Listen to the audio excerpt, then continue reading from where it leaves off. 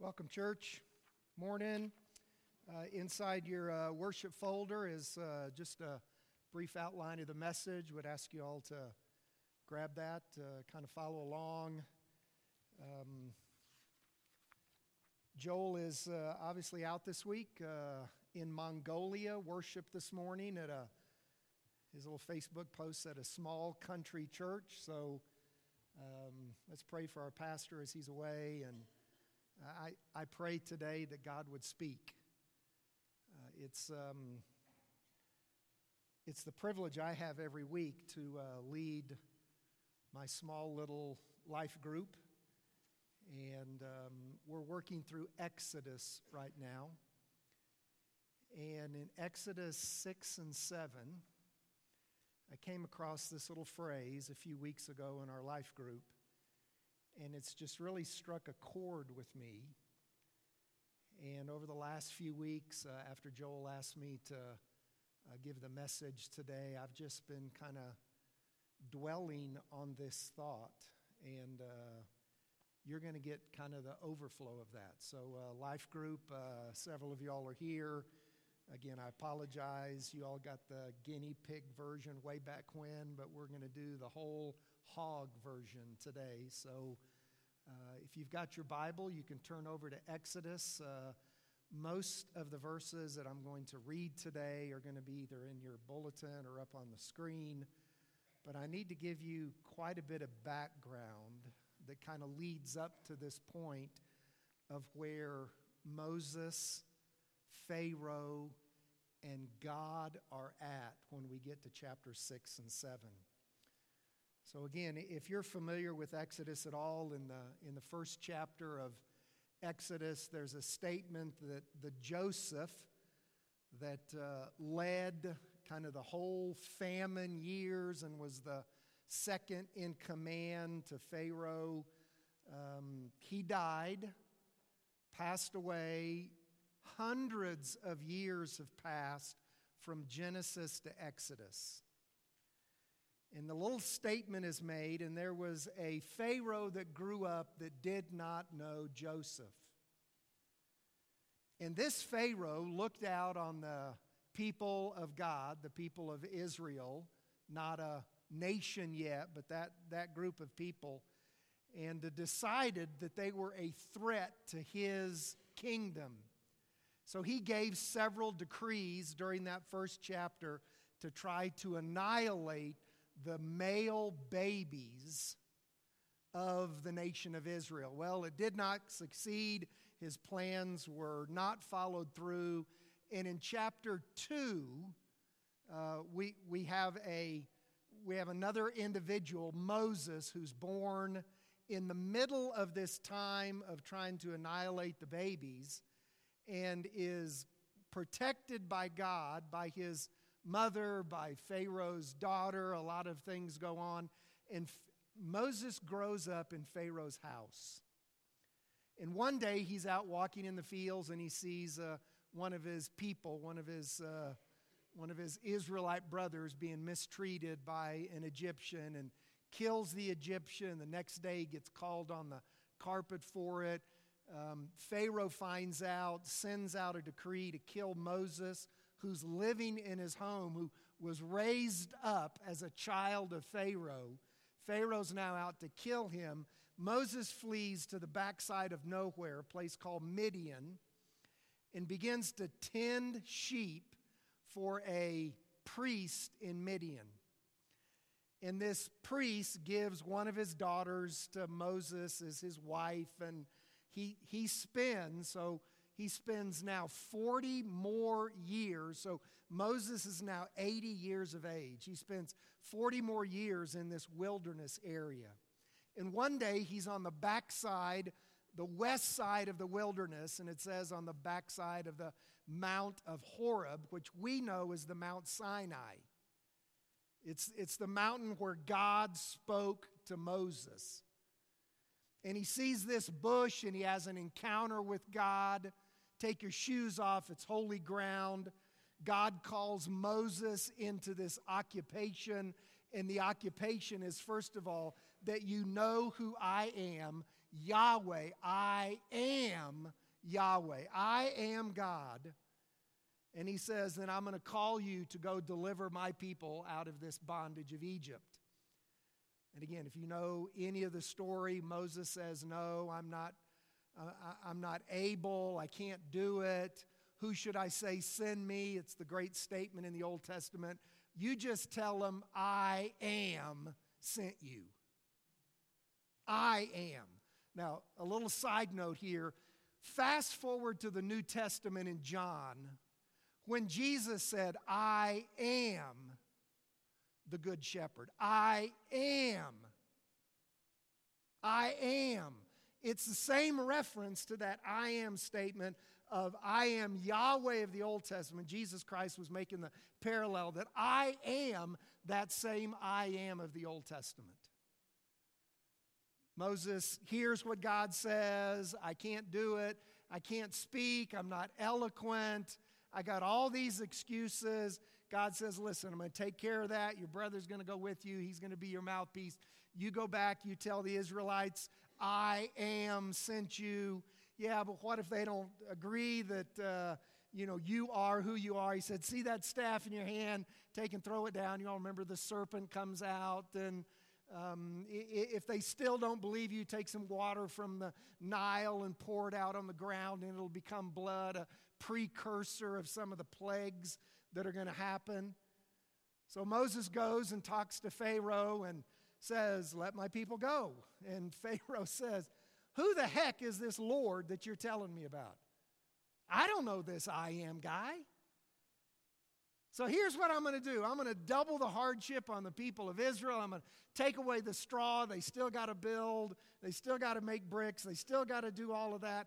And then not only was Pharaoh against Moses, but the children of Israel rose up and they were against Moses in the middle of this. So he goes back in chapter 6 to God and says, what in the world did you send me out here for?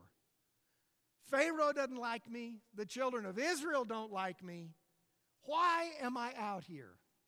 And we come to this passage in Exodus chapter 6, the end of it. So there in your notes, if you're able, if you'd stand, please, as we just read a brief little section of Scripture here in honor of God's Word.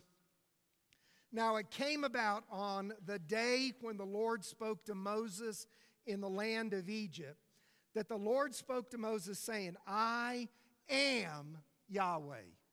I am the Lord. Speak to Pharaoh, the king of Egypt, all that I speak to you. But Moses said before the Lord, behold, I am unskilled in speech. This is the second time he's going through his excuses. I'm unskilled in speech. Then how will Pharaoh listen to me?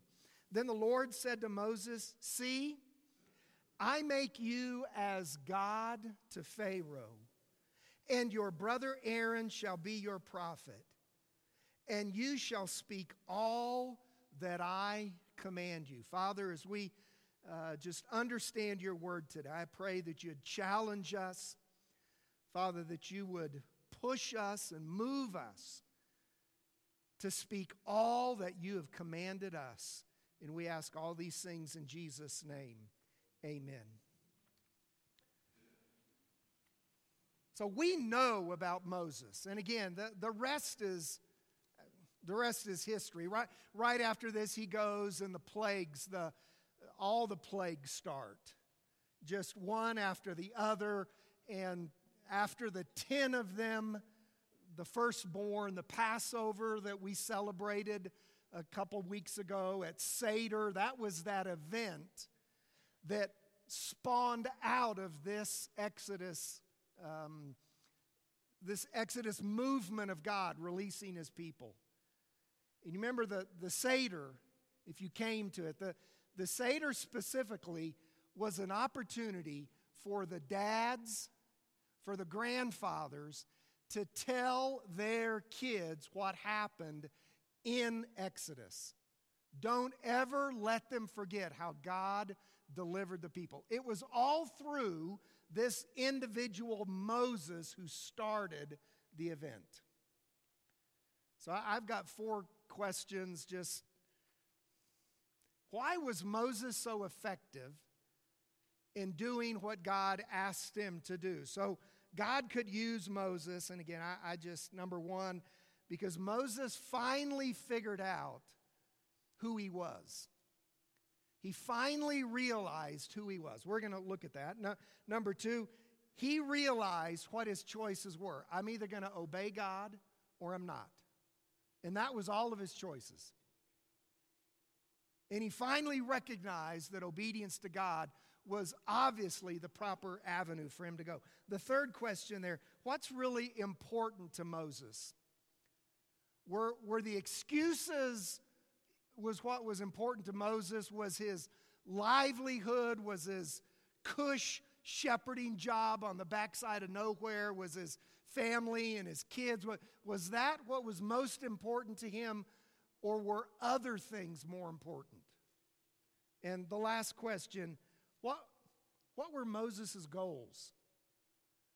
And again, I think all four of these kind of mutated and evolved through these first chapters of Exodus to where God could use Moses. So I'm going to go back and try to at least answer some of these questions and make an application for you on each one of them. First one, how can God use me?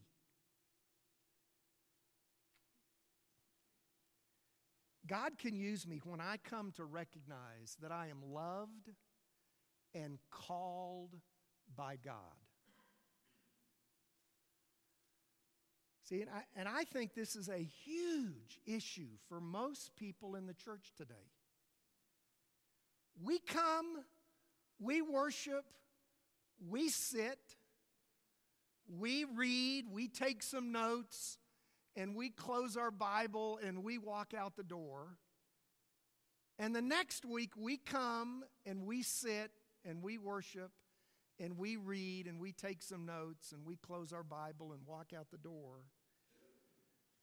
And I don't know that we've made the connection that when God loved me, He called me as well. See, we get the, and again, we get the idea that God has called this guy up here. And God has called the student guy, and maybe God has called the worship guy girl, and God has called but I don't know about this thing of God calling me.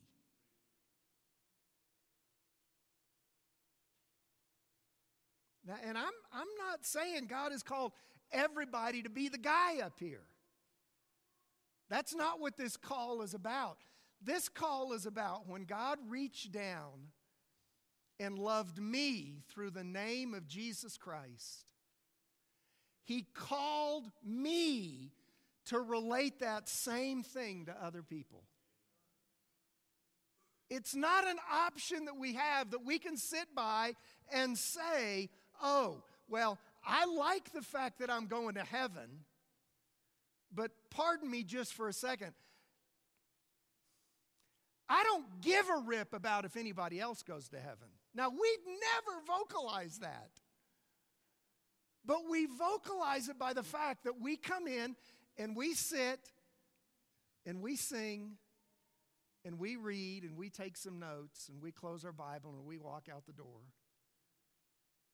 And the next week we come in and we sit and we sing and we read and we take some notes and close our Bible and walk out the door.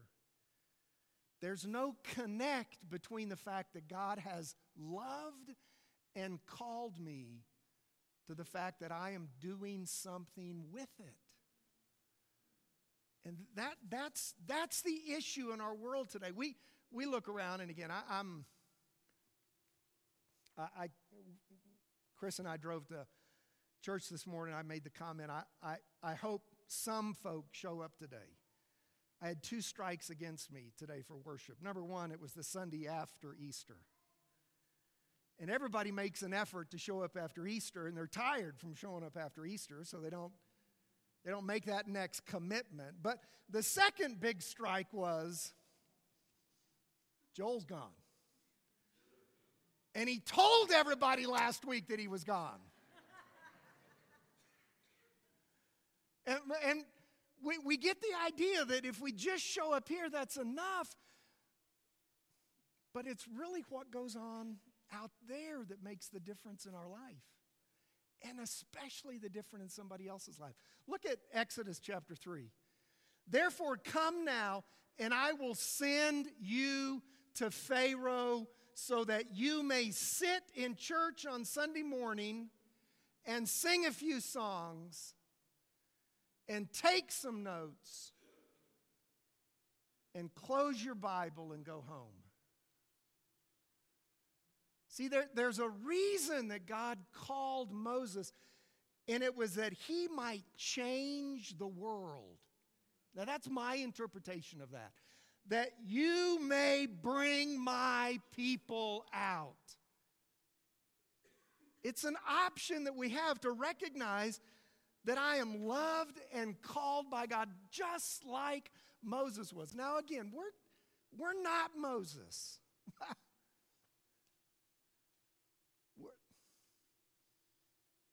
We're who we are. But if you stand and declare the name of Jesus Christ as your Lord and Savior, you've been called. Acts 1:8 says, but you will be my witnesses. It doesn't say, but you will be the ones that attend church and go home, and next week you'll be the ones that attend church and go home, and next week you'll be the ones that attend church and go home. You will be my witnesses. So how can God use me? I need to make that connect, that God has called me to change the world, to influence others for Christ. The second question here, you remember, what are his choices? Moses chose to follow God. Just like I have a choice now, am I going to follow God, or am I just going to show up for church and sit down and do all of the things I'm supposed to do here and walk out the door and never, ever, ever have a change of my life in influencing the world? The choice is to follow God. Look at Exodus 5:1. And afterward, Moses and Aaron came and said, they made a choice, even though Moses over and over again is relaying these excuses.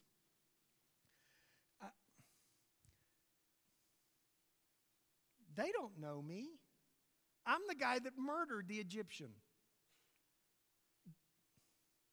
They don't know who you are, God. Now, that's really unusual to know this is the nation of Israel. But again, you remember those 80 years in there, there's no temple, there's no tabernacle, there's no sanctuary, there's no priests, there's just a group of people that are in bondage and slavery. They don't know who you are, God. What if they don't follow me because they don't know who you are? I can't speak. I'm not educated. I wouldn't know what to say if you told me to go to Pharaoh. Yet through all of this, God intervened in Moses' life, and he and Aaron chose to go and talk to, in their opinion, which he was, the most powerful individual in the entire world at that point. And they said to Pharaoh, thus says the Lord. Yahweh says this. Thus says the Lord. We must choose to follow God. Now, it is what we do with our kids on a regular basis. We hope and we pray and we give them direction on choices to make. But you know what? They get to choose. Y'all don't have to raise your hand. I'll raise mine for me. Your kids ever broke your heart on some of the choices they made? Wow. Just breaks your heart. When, again, none of us are perfect, but we do our best. We lay out, we put in front of them the values and the direction and the ideals, and they choose a different direction.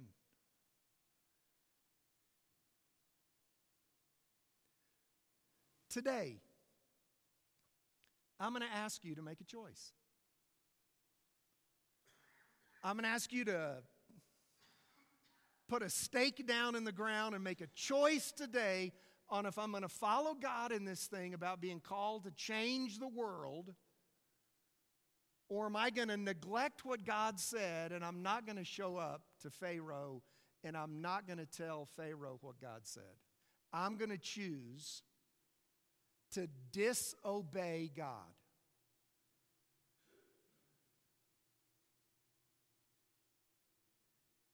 It's a choice day. Third question, what was really important to Moses? You'll see here, my third, to decide that people are more valuable than you fill in the blank. For Moses, his choice was, are my fears, is my anxiety, is my issues with my mouth, my knowledge, my education, is the fact that peer pressure is there, that people are going to reject me, the children of Israel aren't going to follow me, no matter what I do. And it came down, again, and it took Moses a while to get there. It came down to Moses saying, I'm going to choose people, I'm going to choose influencing people over all of the other fears and anxieties and excuses and issues that I've got going on. I'm going to make a choice that people are more valuable than anything else in this world. And again, it's back to our Western culture that is...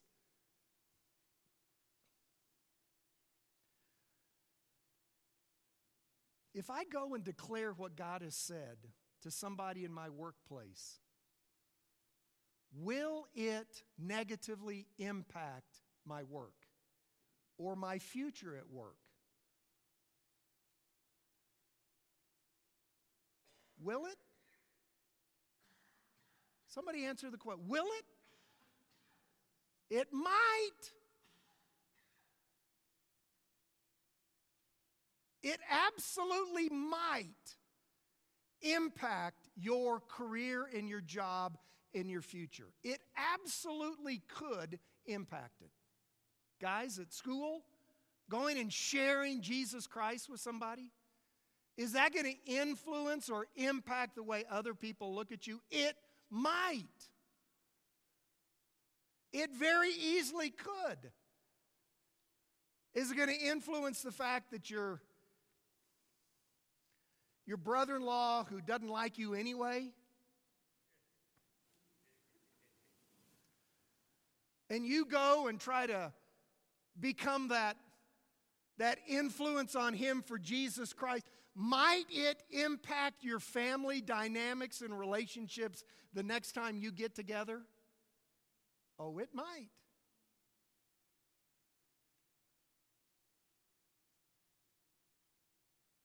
And I have to go back. Am I called by God? And if that answer is settled in you, am I called by God? Have I chosen to follow God? Then am I making a conscious decision that what God has called me to is more valuable than anything else? There's years, I've used this before when I've given the message here. There's a quadrant on time management that, again, came out years ago. I came across it when I was in college.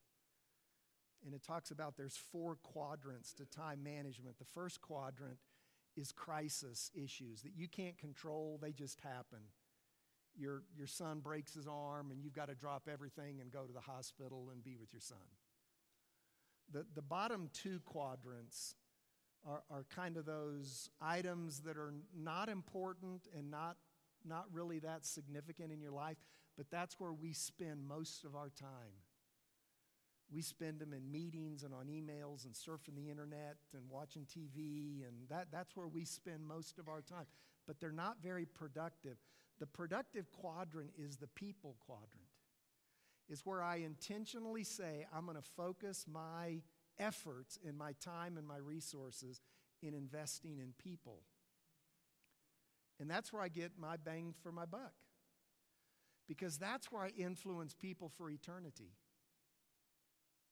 I can show up to work and do the work things down in these bottom two quadrants and make a living and make a fine living and buy things and buy stuff and acquire stuff. And I can do all of that. But I need to make a transfer of my ideas of what's valuable and what's important to me. And I don't think there's anyone in here, I don't think there's anyone in here that would sit here today and say, my family is not important to me. My spouse, my kids, my grandmother, my aunt, my uncle. I don't think there's anybody in here. You may not like them, but I don't think there's anyone in here that would say they are not important to me. And that's the click that we've got to make. That's the connection we've got to say, that those people are more valuable than anything else I can imagine. The fourth little question kind of to look at here is, and this is where in your seat today, and you're either sitting on it or you've moved it, there's a little bookmark. And I'm going to tell you just briefly a little funny story about this little bookmark. About 3 weeks ago, when I knew what I was going to speak on today, there's an initiative currently going around several Southern Baptist churches, and it's called Who's Your One? And the idea is, who's God put in your life that He's called you to influence for Christ? So I knew that this initiative was going on, and I went online and I researched and I found some resources. And I put in an order for these little bookmarks. And I ordered 200 of them because we have about 190 some odd chairs sitting out. I ordered 200 of them. Well, about a week and a half ago, 2 boxes came and were on my front porch, and my son brought them in, and I said, those must be those bookmarks. I only ordered 200 of them, so I opened it up. They came in packs of 25. So if you need some extra, I have 5,000 of these bookmarks.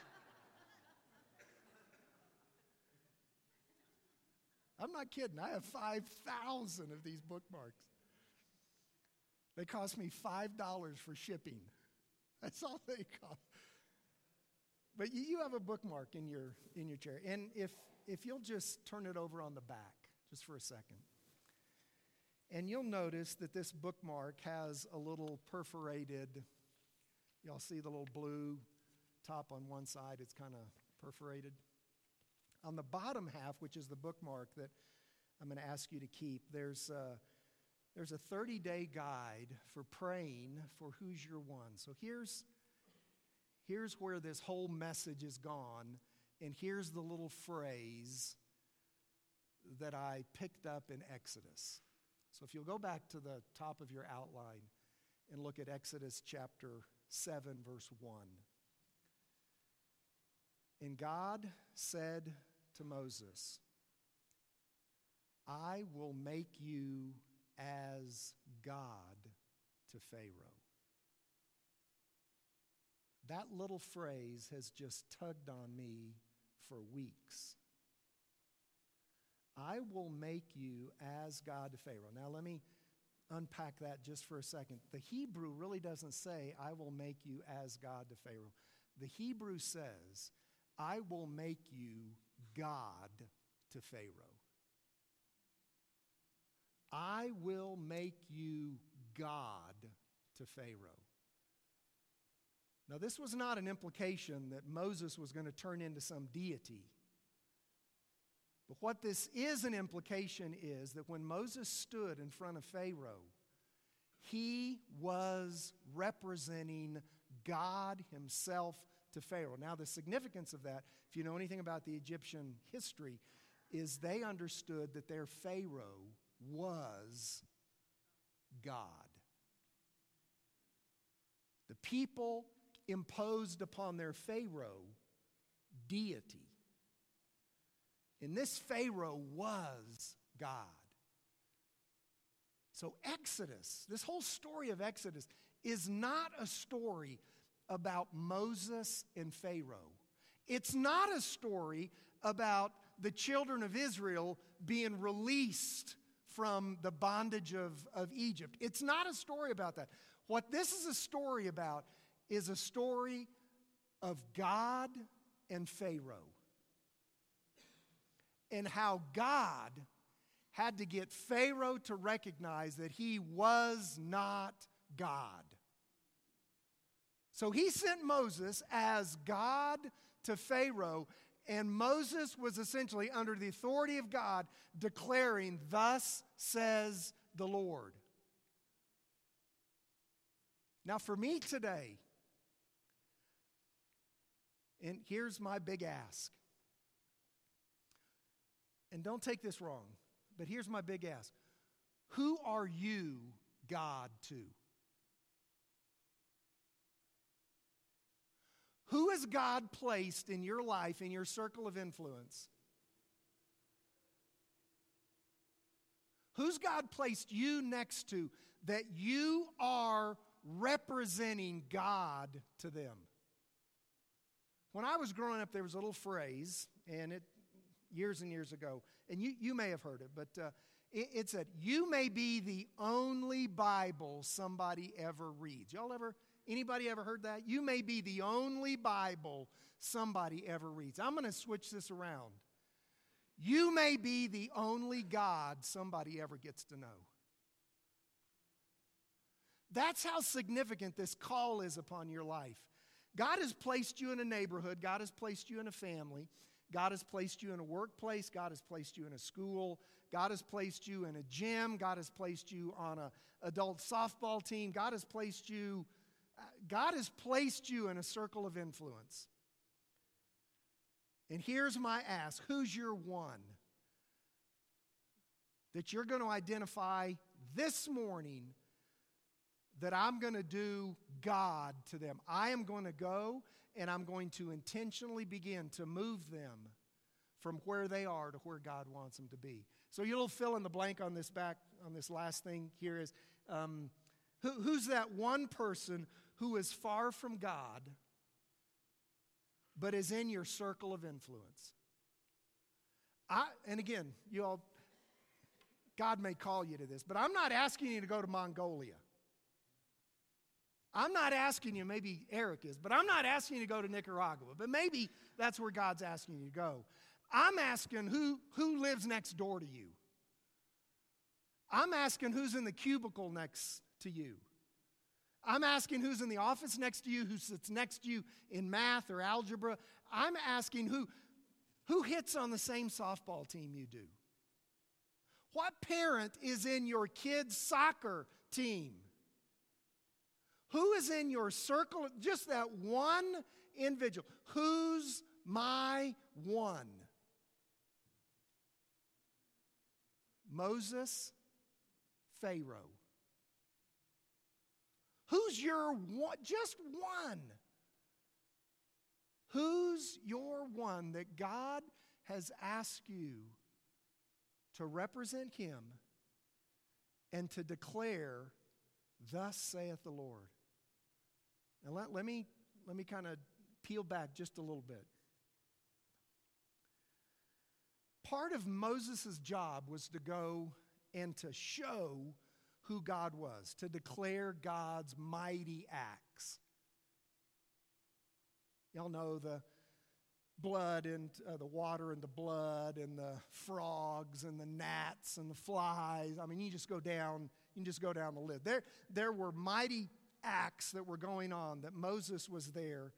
Moses and Aaron were there to show Pharaoh But over and over again, if you go through and if you want to take some time to study, over and over again, the one thing that God asked Moses to do was to go and to declare that I am Yahweh. I am God. Now, Moses wasn't God, but he was to declare that God is God. Here's our modern day transference into that. My job is to go and declare that God loves those in my circle of influence, and He has a plan for their life, a hope for their life. To declare that God is God. Everything that goes on in Exodus is not about Moses, it's about God. And my opportunity is to get in on what Moses got in with Pharaoh. See, we know the end of the story. The end of the story didn't end well for Pharaoh or for the Egyptian army. But who did it end well for? The children of Israel. Redemption and salvation and freedom came to the children of Israel because of what Moses declared to Pharaoh. It is not your job to save people. It is your job and your call to declare, "Thus saith the Lord." That's what God has called. He has not called you to save people. Jesus has already done that. But folks, this afternoon at 5:30 when the Avalanche play, and if I had the opportunity to be in San Jose and watch the Avalanche play, I can guarantee you one thing. Here's a guarantee for you. Nobody, if I was sitting there rooting for the Avs, nobody after the Avs game is going to go out and say, "Man, because that guy's an Avs fan, I want to have Jesus in my life." That's not going to happen unless I declare Jesus is Lord. Being called by God is more than just living a godly life. I've never had a neighbor come up to me say, "Steve, by the fact that you back your car out every Sunday morning and head to church, I want that same Jesus you got." I've never had that happen. It happens when we declare, "Thus saith the Lord." And God saved me. And Jesus Christ came to die. And He died for you, and that's your hope for eternity.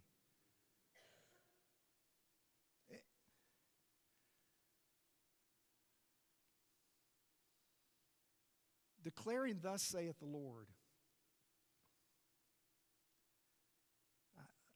Choose my words here, is easy. But it's easy only when I make the choice that people are more important than all of my fears and anxieties.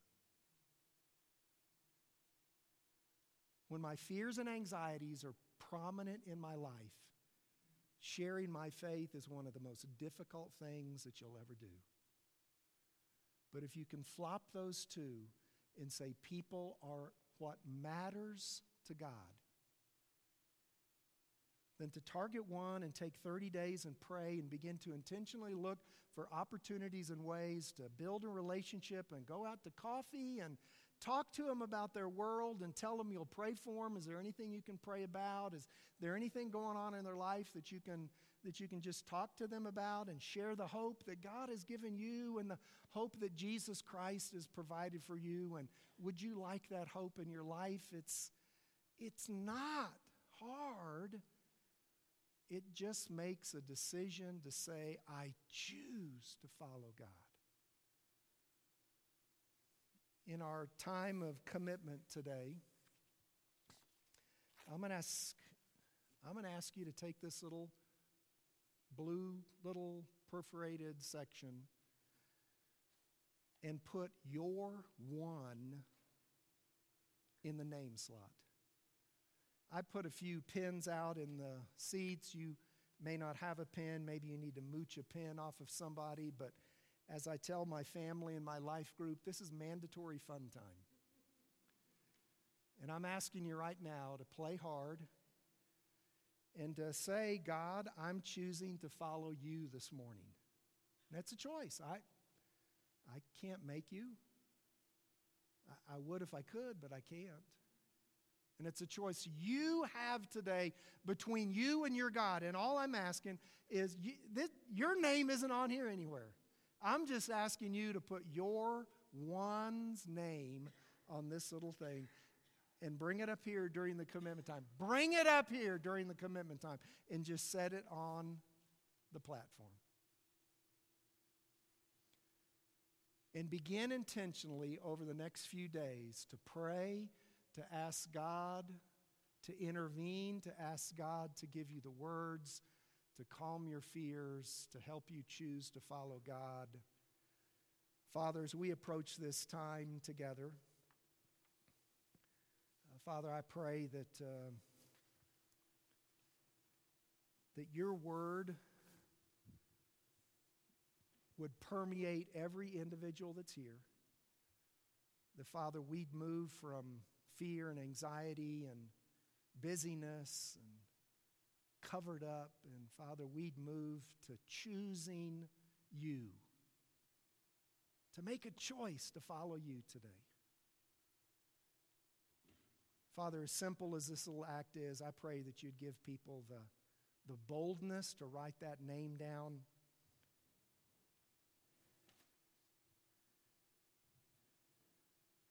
And Father, in a moment, just get up from where they are and come place it up here on the stage.